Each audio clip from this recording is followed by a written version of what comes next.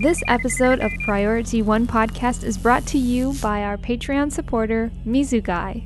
We thank him and all our other patrons for their monthly support.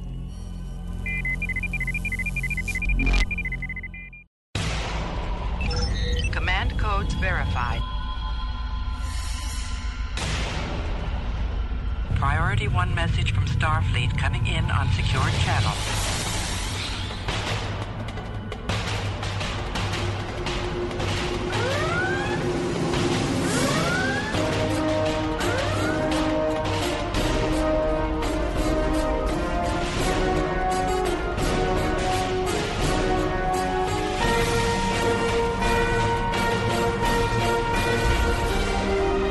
Welcome to Priority One. And now your hosts.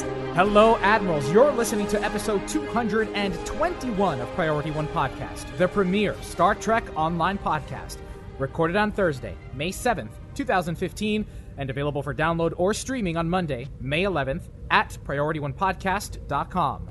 I'm Elijah. And I'm Jace. Admirals, we have some sad news this week. Unfortunately, Cookie will be taking a vacation for the next 3 weeks, so we're all going to miss her terribly. We wish her very safe travels and a restful respite from the show. We're looking forward to her coming back with a vengeance. USS Vengeance, perhaps. Also, I'm leaving the show. Admirals, I've had a great 4-year run hosting Priority One Podcast with over 200 productions under my belt. Now, I won't be gone for good.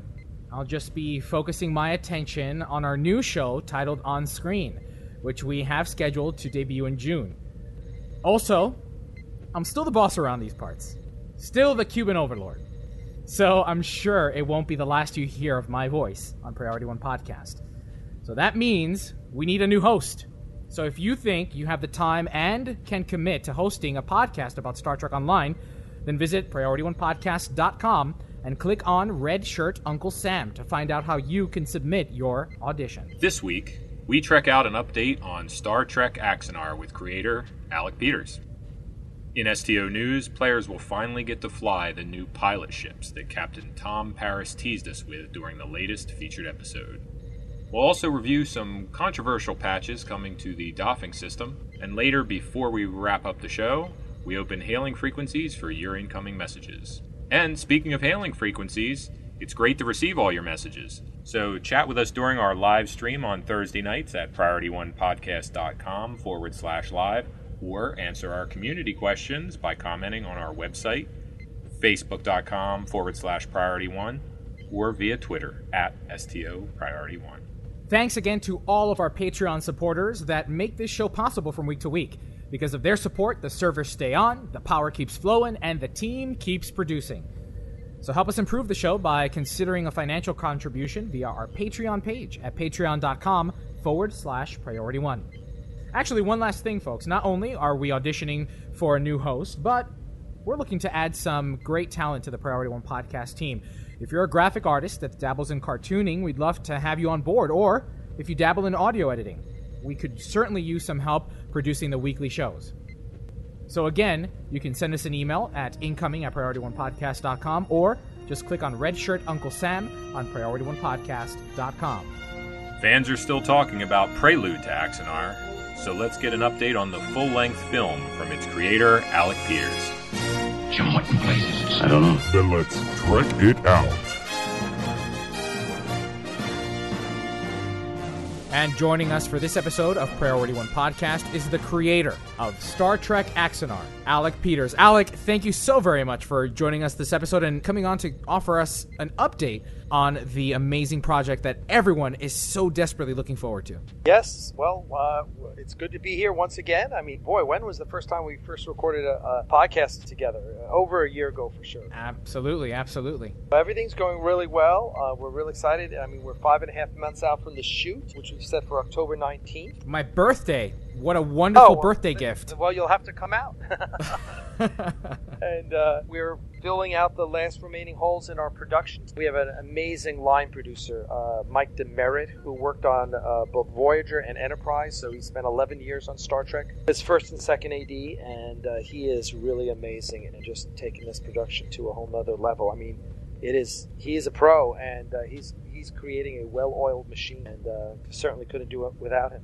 So it's been a few months since we've had you on. What have you been working on in the last several months? I mean, if for the fans that do follow Axanar, you do now have a space, correct? Yes, we do. So, the last Kickstarter we did where we raised $638,000. Now, again, we only got $571,000 of that money because Kickstarter and Amazon take their little piece of the action. And then we had to set aside a certain amount of money for perks and shipping. What we have done is we got a facility. We paid off the first year's rent on that, as well as the security deposit. So I signed a 3-year lease on this building. We have started retrofitting it. We put down a stage floor.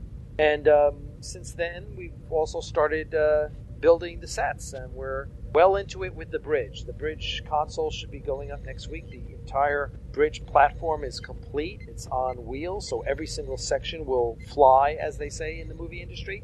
Meaning we'll be able to move out any particular section of the bridge and be built by professional movie set construction people. So that's kind of what we've been doing. We've been basically building the infrastructure of what we call Ares Studios, which is where we will shoot Axanar and future projects that we have in the pipeline. That's fantastic. Now, can you remind us again who designed the bridge? The bridge is actually, what we're working off of are the plans that they made for TOS sets in Trials and Tribulations, the Deep Space Nine episode where they went back to the time of Trouble with Tribbles.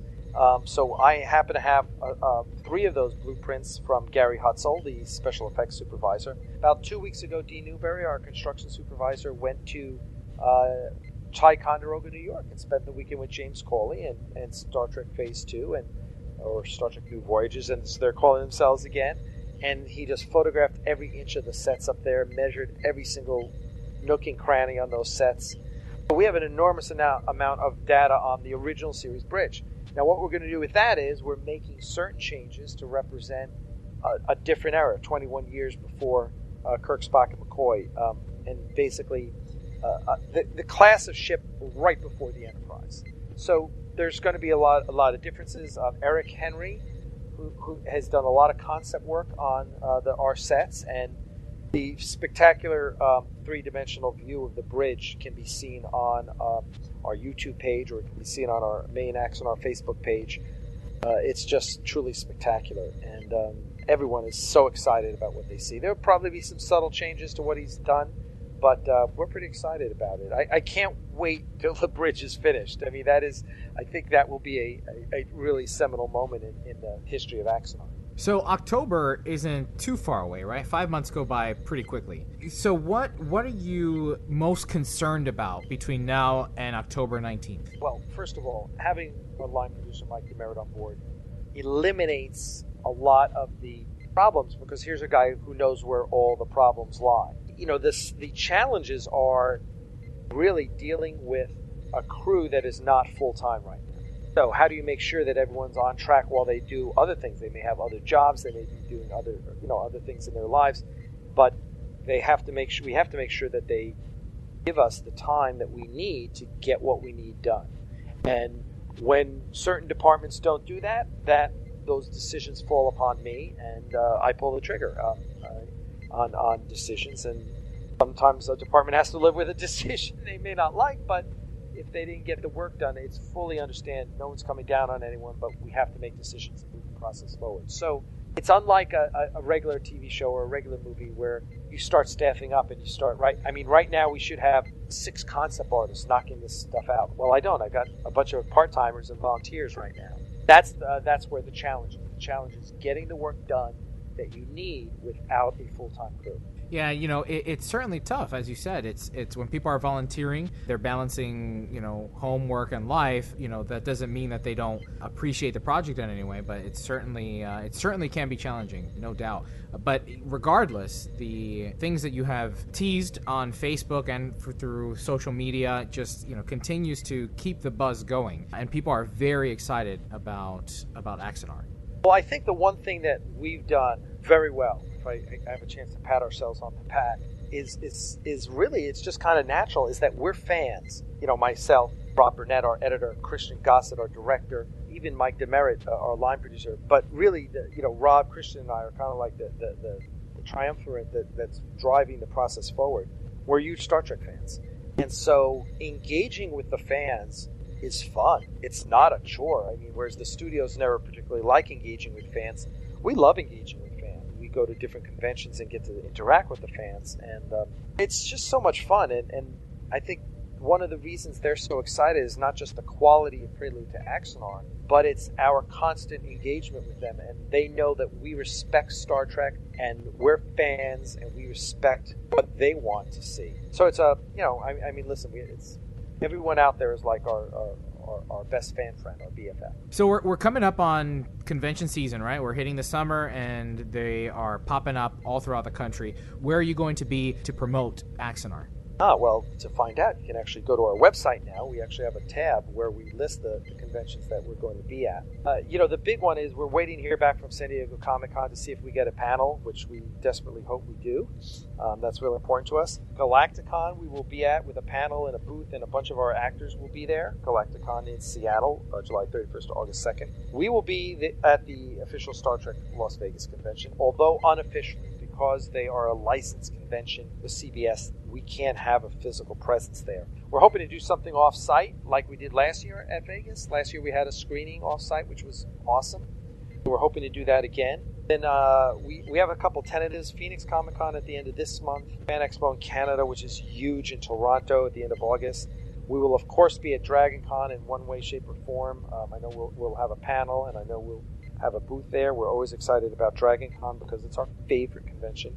And then hopefully New York Comic Con. So those are kind of the big ones. We have to be careful because we're shooting in October, so we have to be careful what we're doing around that. And again, all those listings can be found on the website. And again, there will be a new Kickstarter coming up. What can fans expect from that? We're really trying to give great, unique perks. We're kind of working overtime on what are the things that fit into the budget, because you never want to give away something that's so expensive you're not making any money off of it. Fans are primarily donating for you to make a movie, but they're also like to get cool stuff. So part of that challenge is, what is the cool stuff that we can give away, right? We are going to be giving away, for example, screen-used dedication plaques from the USS Ares.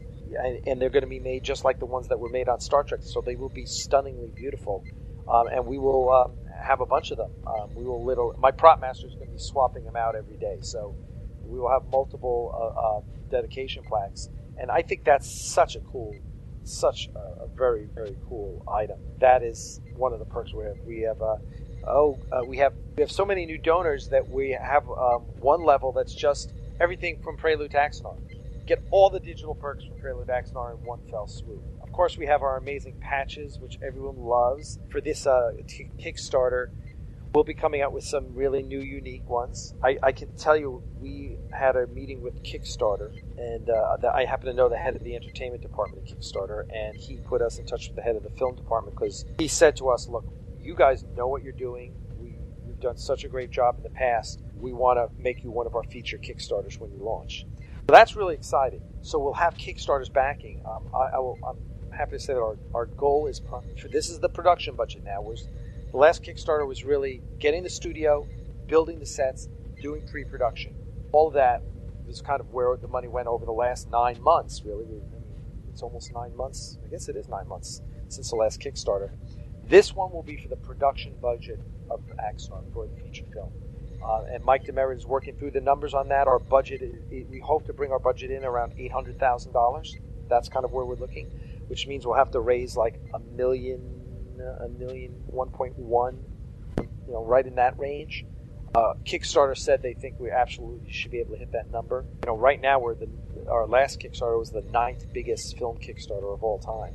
So we hope to move up that chart. And all that money will go to the actual production. That'll go to the salaries because we're paying everyone this time. It is a fully professional production. It's a long shoot. There's obviously an enormous amount of special effects.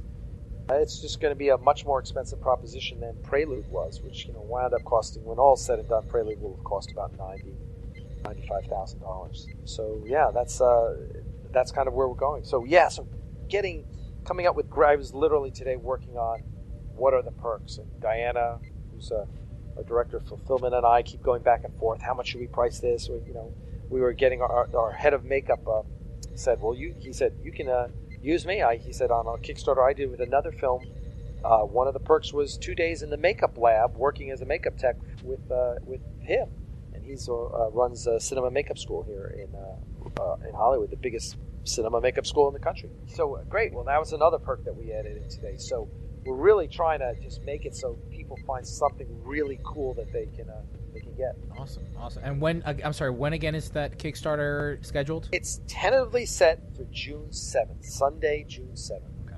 We're going to have a huge launch event at Johnson Space Center. There will be a launch event at Space Center Houston, which is like the visitor center for Johnson Space Center. Johnson Space Center is a NASA facility. Of course, Space Center Houston is a for-profit separate business aligned with that. So we can't have the launch event on Johnson Space Center, so all we're doing is having a screening there on Monday. But on Sunday, there'll be a huge launch event at Space Center Houston, right where the Galileo shuttlecraft now resides. I think it's going to be fantastic. We're going to have a video update every single day of the 30 days of the Kickstarter. We're going to have a weekly live 1-hour webcast where we introduce a new cast member. Whatever as much as fun as people had in the last Kickstarter, this will blow people out of the water, what we're doing. Awesome. Well, that's exciting. So we'll look forward to that on June 7th. And, of course, we'll be keeping up to date on all the social media websites. Why don't you remind everybody again where they can follow and track Axanar? Sure. Best place is StarTrekAxanar.com. Follow me on my daily captain's log. We have the blog there. We have all the information you need, all the resources you need. But the fun place to be is on the Axanar fan group on Facebook. Just search Axanar fan group. You'll also find the Axanar main page there. Just search Axanar, AXANAR. And between the Facebook and our website and Twitter, Star Trek Axanar on Twitter, you can find everything you need to know about Axanar. You can engage with us. I'm on the fan group all the time. Terry and Diana are there. We're talking, answering questions. People are just having a good time with Axanar, and that's what it's all about, having fun. Absolutely. Well, Alec, thank you again so very much for joining me on this episode of Priority One Podcast and giving us this update. We are looking forward to the coming months and, of course, to seeing images from the shoot starting on my birthday on October 19th. Very good. Thanks so much for having us. Computer status report. Status. Incoming message. I'm only in the mood for good news today. This week in Star Trek Online news, we've got a lot of ground to cover. But we'll kick it off first with pilot ships, which are the latest addition to the stable, which are pretty interesting. One of their biggest features are a set of pilot maneuvers. And now these ships, there's 3 variants each for each of the 3 factions, similar to the command ships and some of the other bundles we've had in the past. Now these pilot maneuvers, though, are unique. I think of them as similar to the maneuvers you can do on the ground, and they actually make that comparison in the dev blog as well. You can do keyboard commands to activate afterburners, a barrel roll, really an axial roll, or an aileron roll, or retro rockets. And it essentially lets you quickly move short distance in any of those 4 directions. And there's some customizing you can do with it as far as changing the keybinds and that sort of thing, because a lot of us already have our keys set up this way and that. I don't know. It looks pretty cool. I haven't gotten the chance to try it out yet. What do you think about the pilot maneuvers, Elijah? You and I are both mostly spec'd into Intel, right? Yes. In the specialization, yeah. I'm spec'd into Intel, and it's been a slow grind for me to develop any other specialization tree. As for the ship itself, I have grown so accustomed to these battle cruiser style ships. Not a full-on cruiser boat, but something like the Avenger, and now I'm in my Azteca, that I don't think that I would enjoy the fragility of an escort, to be honest with you. I tried to go back into the Phantom, and I just wasn't enjoying it. I really found myself kind of going, wow, I wish I was a little tankier. So I don't know that these ships are for me. I've just grown too used to my cruiser style, like that fine balance between the two. Yeah, these definitely require a fine degree of control. I'm not the best pilot. I flew escorts for a long time and mostly fly battle cruisers now myself, but I'm very intrigued. They're the first ships to come out since the Andorian, I believe, in the C store with 5 forward weapons and 2 aft, which is kind of neat because it lets you do dual beam banks with a kinetic cutting beam aft and an omnidirectional beam without being locked into using the ancient omnidirectional beam and thus anti-proton. So it might behoove me, or it might encourage me to make a dual beam bank ship using some unusual energy type. Like I have an affection for Polaron. I've used Polaron on several of my ships. But let's get into the nitty-gritty. Like I said, they are 5 foreweapons and 2 aft, so very front-loaded with that. Great for cannons or dual beam banks, but you can set it up however you want. They all have a commander tactical / pilot, so you can use your pilot specialization abilities there for bridge officers. Each of them also has a lieutenant pilot that varies based on which variant of the ship you have, a different lieutenant slot that is hybrid pilot seating. Interestingly, all 3 variants for each faction have 5 tactical consoles. Oh, so wow. Quite potent to pack a punch. Yeah. They all have a high turn rate, of course, and can load dual cannons. Now, they come with some very interesting traits and consoles. I think that what has really caught people's attention is the Mercury, Kortar, and Ocala classes micro projectile barrage. I've already seen some Robotech references with the Itano Missile Circus, and that seems like it could be pretty neat for projectile weapon aficionados.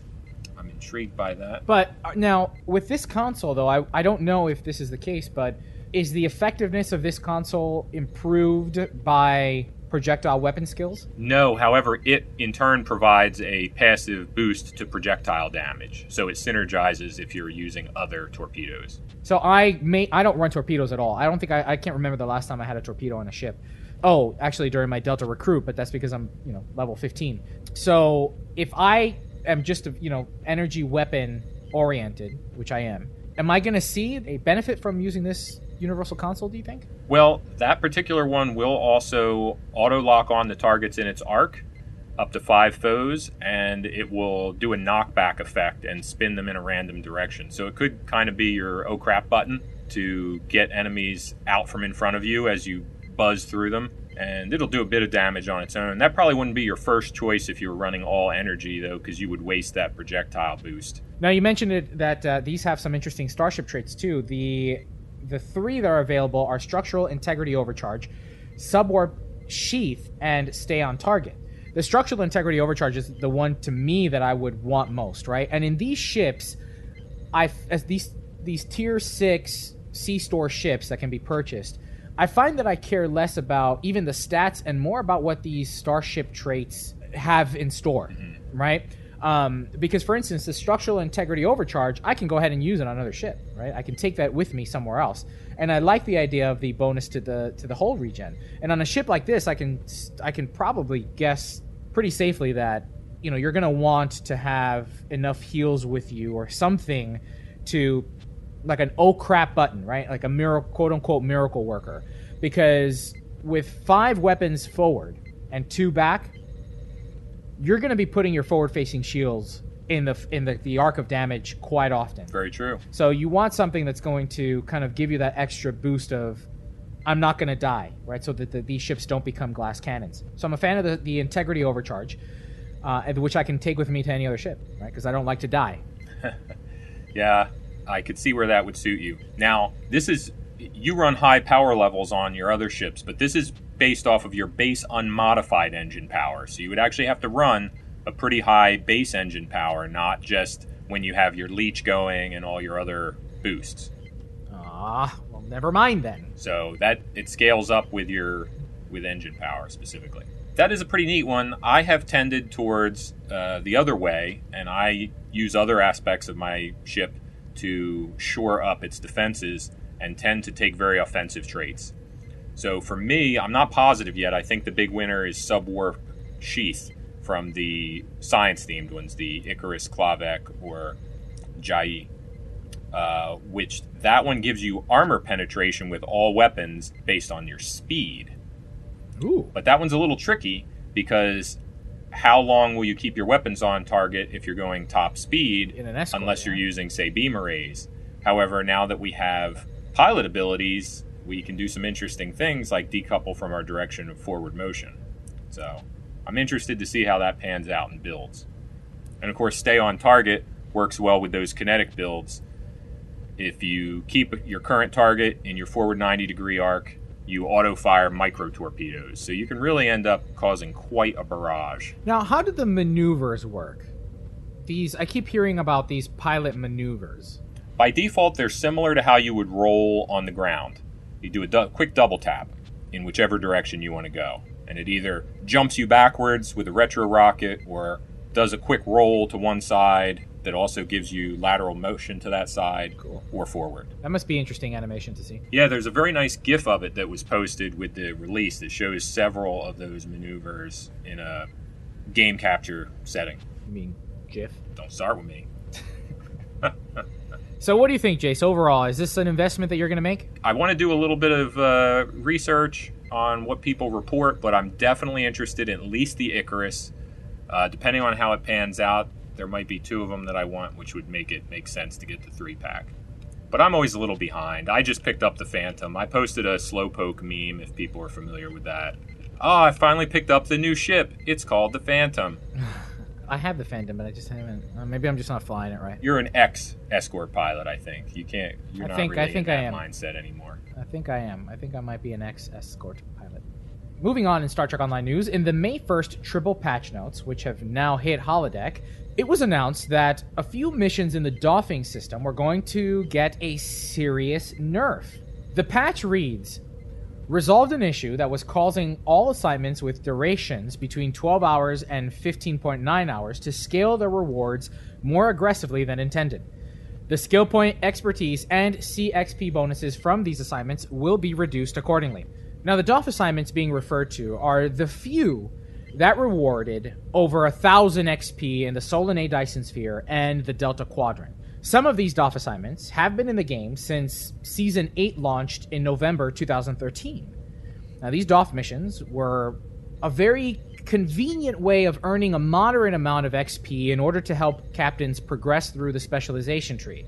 Now, it was by no means a get-rich-quick thing to progress and earn XP for the specialization, but if you didn't have time to run a PvE queue or a mission, this at least alleviated that sink. Now, I don't know about other players out there, but I haven't even completed one full specialization tree. Sure, I've invested a few points in other trees just to kind of see what it's like, but the system has been out since October 2014. Now, it's not something I'm clamoring to progress through, though. This is something that I pick away. And how did I pick away at it? Well, I did so by running those big payout DOF assignments in the Solanae Dyson Sphere and the Delta Quadrant. That's how. And even then, I feel like I've barely made a dent. So now, Cryptic is reporting that the system wasn't working as intended, and that those assignments were mistakes with a decimal place in the wrong spot. So, for over 18 months? Seriously? How has this been a problem for over 18 months, and now it's going to get nerfed? For what reason? How were people exploiting this, if at all? Right? No, we're not saying that anybody acknowledged this as an exploit or anything of that nature, but why change it after 18 months? By logging in and playing the game every 2 to 15 hours to trigger the mission, I can't imagine that people were taking advantage of that. You had to log in, no matter what. Now, we talked about the DOF system with Aravera in our last interview with him, and we talked about it at great length. The DOF system is an already outdated system with inconsistencies throughout. So A, how does this change on those few assignments improve the system at all? And B, how are these assignments imbalancing gameplay in any way? When push comes to shove, I was already feeling that doffing was a bit of a chore, right? On a list of many things I want to make sure I get done on a daily basis, on a nightly basis when I log in. But honestly, at least now, I don't think I have to worry about that anymore, because I don't think I'll launch the DOF system. I think you helped me clarify my thought about it, which is that based on the follow-up conversations on the forums and on Reddit and the conversations that Trendy had about it, it seems like there's something else in the works, whether it be additional changes to the DOF system like Al was talking about, or whether something else to smooth out progression. But yet again, and this is something we talked about a while back, right? Yet again, we see what are perceived by the community as nerfs with a promise of a fix on the horizon. I'm not saying that they shouldn't fix something that's not working as intended to get the numbers right so that they can build on top of that, which was Bordicus's point. That obviously is true. But if it went so long, why not wait until you have a bone to throw us like tit for tat? Obviously, you're not required to do that, but it fosters more goodwill than, hey, you're getting too much XP from DOFs, so we're going to flatten down that nail. And that's it. Yeah, no, you're 100% right. You know, I think that oftentimes we see these things happen, and then we get, you know, a follow-up. It's almost like it's putting out a fire, right? And LT has to jump in, swoop in, and the rest of the team has to jump in, swoop in, and put out this forum and community fire, because all of a sudden, out of the blue, in a triple patch note, we see that something is going to get a nerf. And these particular missions, I don't see how, in fact, they were hurting anything. It wasn't like Japori Gate. You know, it wasn't anything that I think was curving the system dramatically.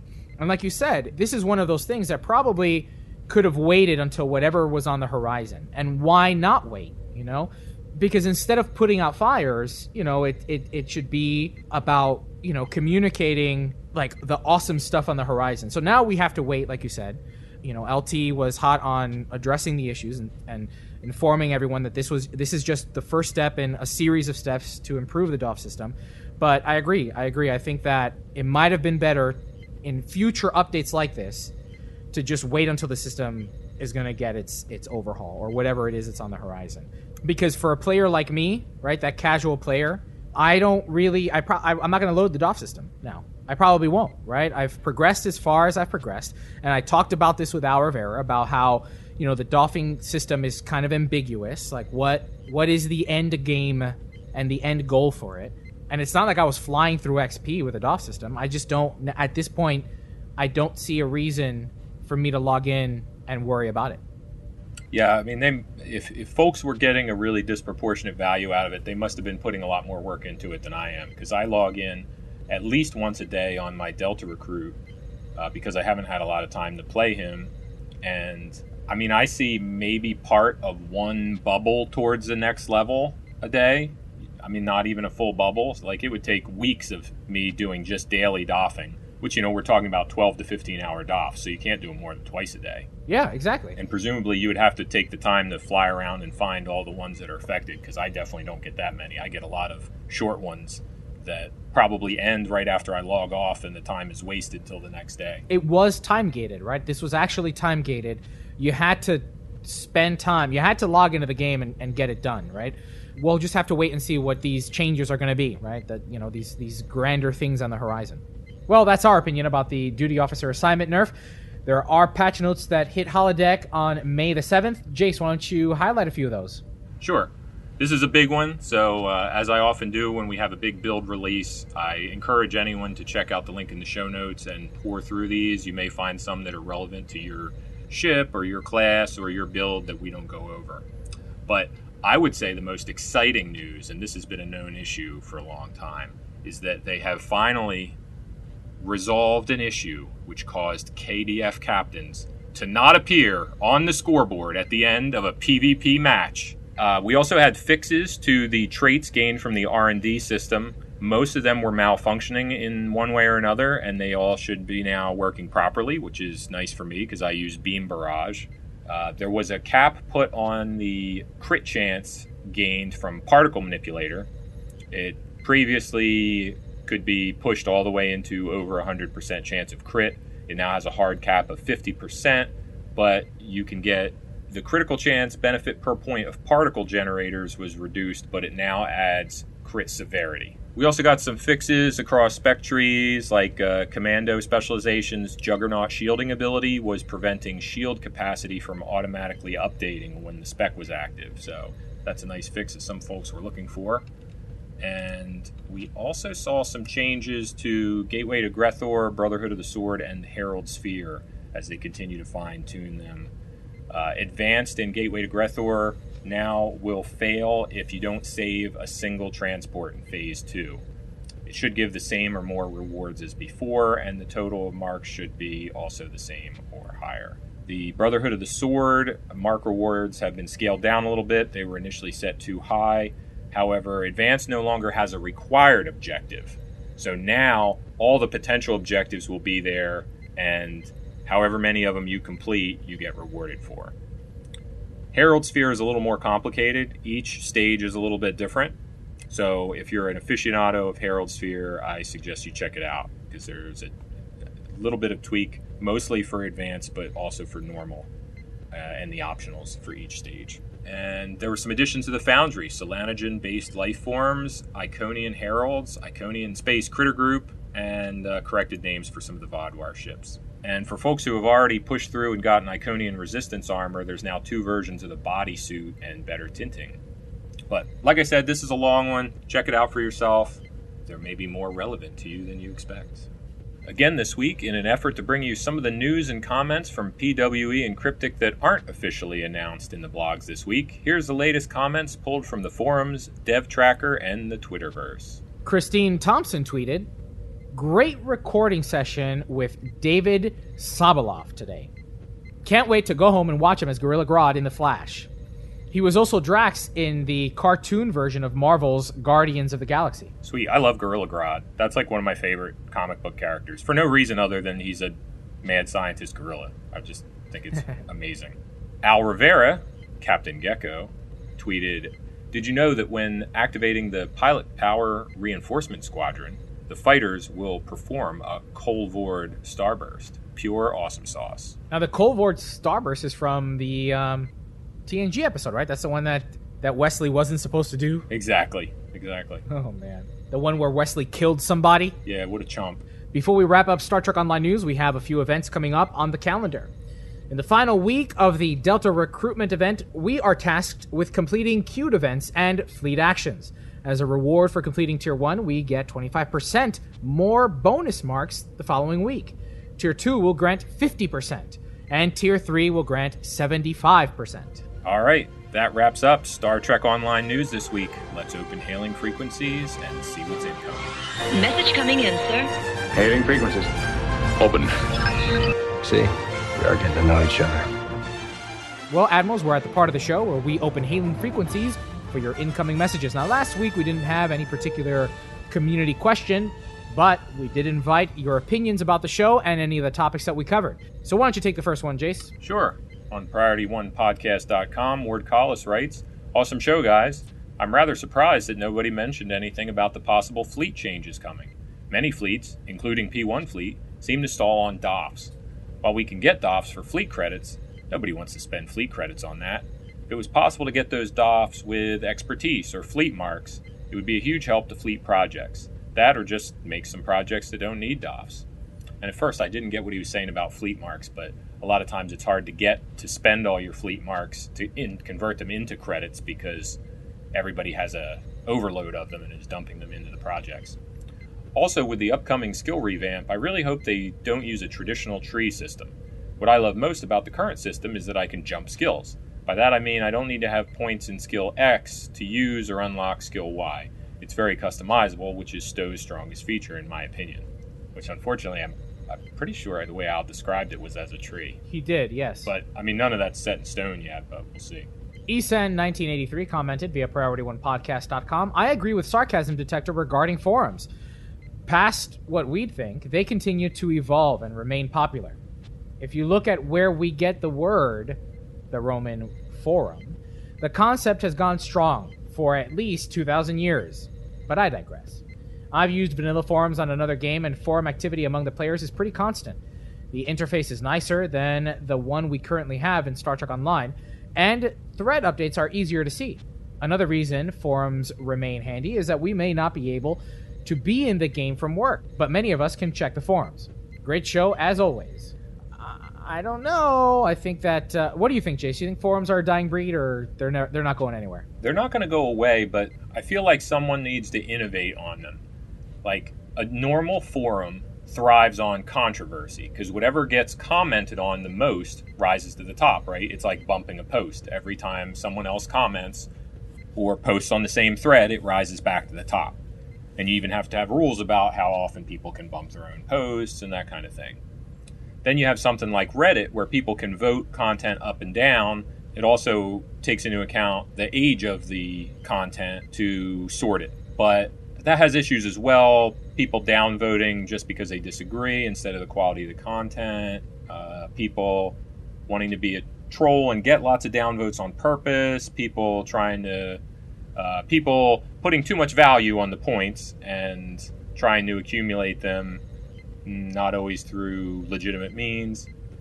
I don't know. Neither is a perfect system. I think you'll always need some sort of forum for people to communicate with each other. I just don't know what the ideal structure would be for one. Enos Dax commented via PriorityOnePodcast.com, outstanding show.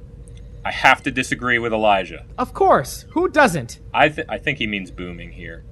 I think the forums are booming, and I see first-time posters asking... Oh, booming? Oh, boom. Oh, I see what you're saying. Yeah, because he's saying it's positive.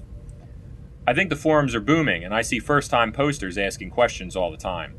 While I do follow the Twitter dev tracker, and it is where I get all my dev news, it only offsets their forum posts. I like your concept about, it needs some type of evolution, and hopefully the vanilla forums will bring that evolution. Sean Newboy posted on PriorityOnePodcast.com, great show, everyone. Thanks to Dr. Hurt, and kudos to Starfish. These guys have great taste. Awesome show. Great show. Outstanding show. Great show. Yeah, they have amazing taste. Stephen Smith adds, via the Facebook post for this episode, loved this show, except for one small issue. My wife and I both have hearing problems, and every time we heard the Skype sound effect, we would stop the podcast to answer the dang phone. He's referring to the skit at the beginning of the show where Ben used Skype sounds to emulate the hang-ups. When Tony would call back in. Yeah. Ben did a fantastic job bringing that skit to life. And again, a shout out to Jake who wrote it. I mean, it couldn't have worked out any better. Bush Wookie tweeted, great show, guys. Was dying laughing at the beginning part with the angry admiral. The new show sounds awesome. Can't wait. For those of you that may not recognize that voice, that angry accountant admiral was the voice of Tony Hunter, who you can catch hosting Guard Frequency Podcast at guardfrequency.com. I hear it's a pretty good show. You could check it out. I don't know. Eldarion79 writes via PriorityOnePodcast.com. Is the new show going to be a Mystery Science Theater style review? Well, you'll have to wait and see come June for the first episode of On Screen. Well, Admirals, each week our social media channels are busy with your thoughts, opinions, and suggestions for the show. Please keep them coming. Reach out to us on Facebook.com/Priority One Podcast. You can follow us on Twitter at STO Priority One, or shoot an email to incoming@PriorityOnePodcast.com. Well, that wraps up episode 221 of Priority One Podcast, brought to you by all our Patreon supporters. We thank the awesome patrons and the rest of the team of listeners that support us each month on patreon.com/Priority One. Be sure to catch our episodes every Monday morning by pointing your podcast catchers to feeds.PriorityOnePodcast.com.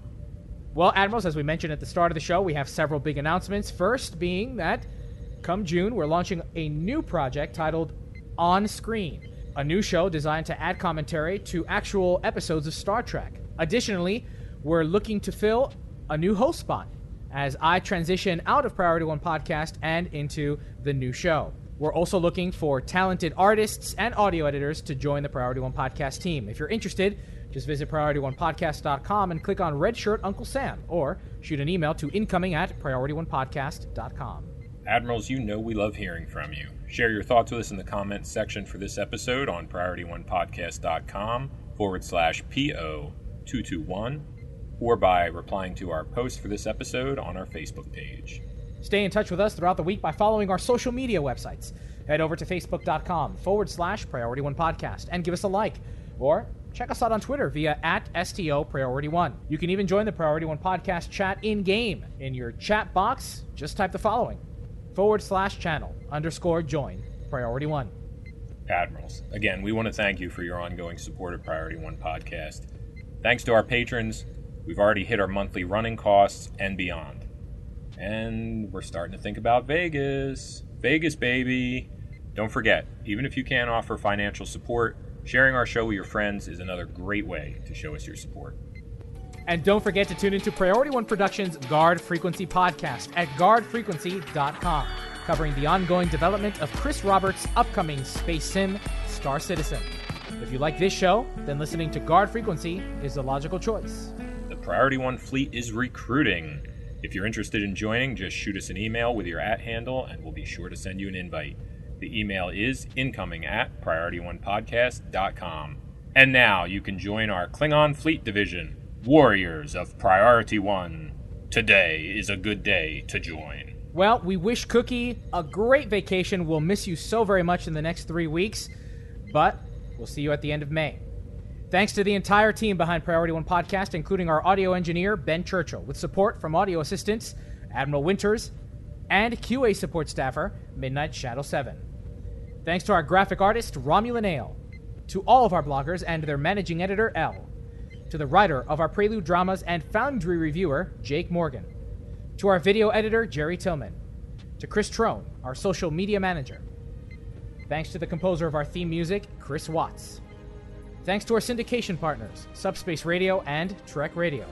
But, most importantly, a big thanks to you, the Star Trek online community, our listeners, because without your ongoing support, none of this would be possible.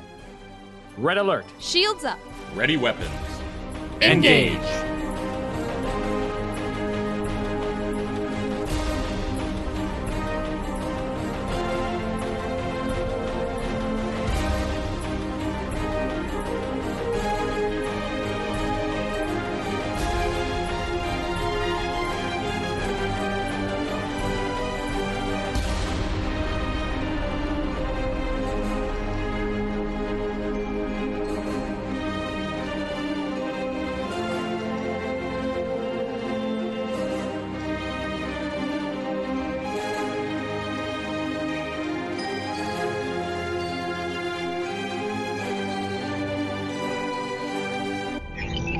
Transfer complete.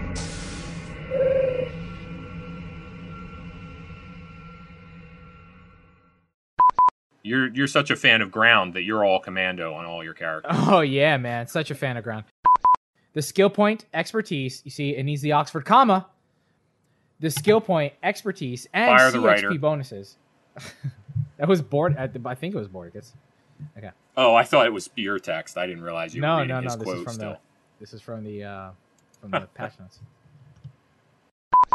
You okay over Are you there? taking it? Are you tweaking? Yeah. Are you taking it back to? No. Are you taking it back to some point? I don't. No. I did. I completed it. Oh, okay. Oh, all right. So we're done with release notes, or you got? No. I just completed that thought and asked you what Oh. you were confused about because you were talking while I was talking. This is what happens when Cookie's not here. We're about to fight. We thank our awesome Patriot. I did what she always does. I'm channeling. For the record, Q-Pan, I am quitting because of you.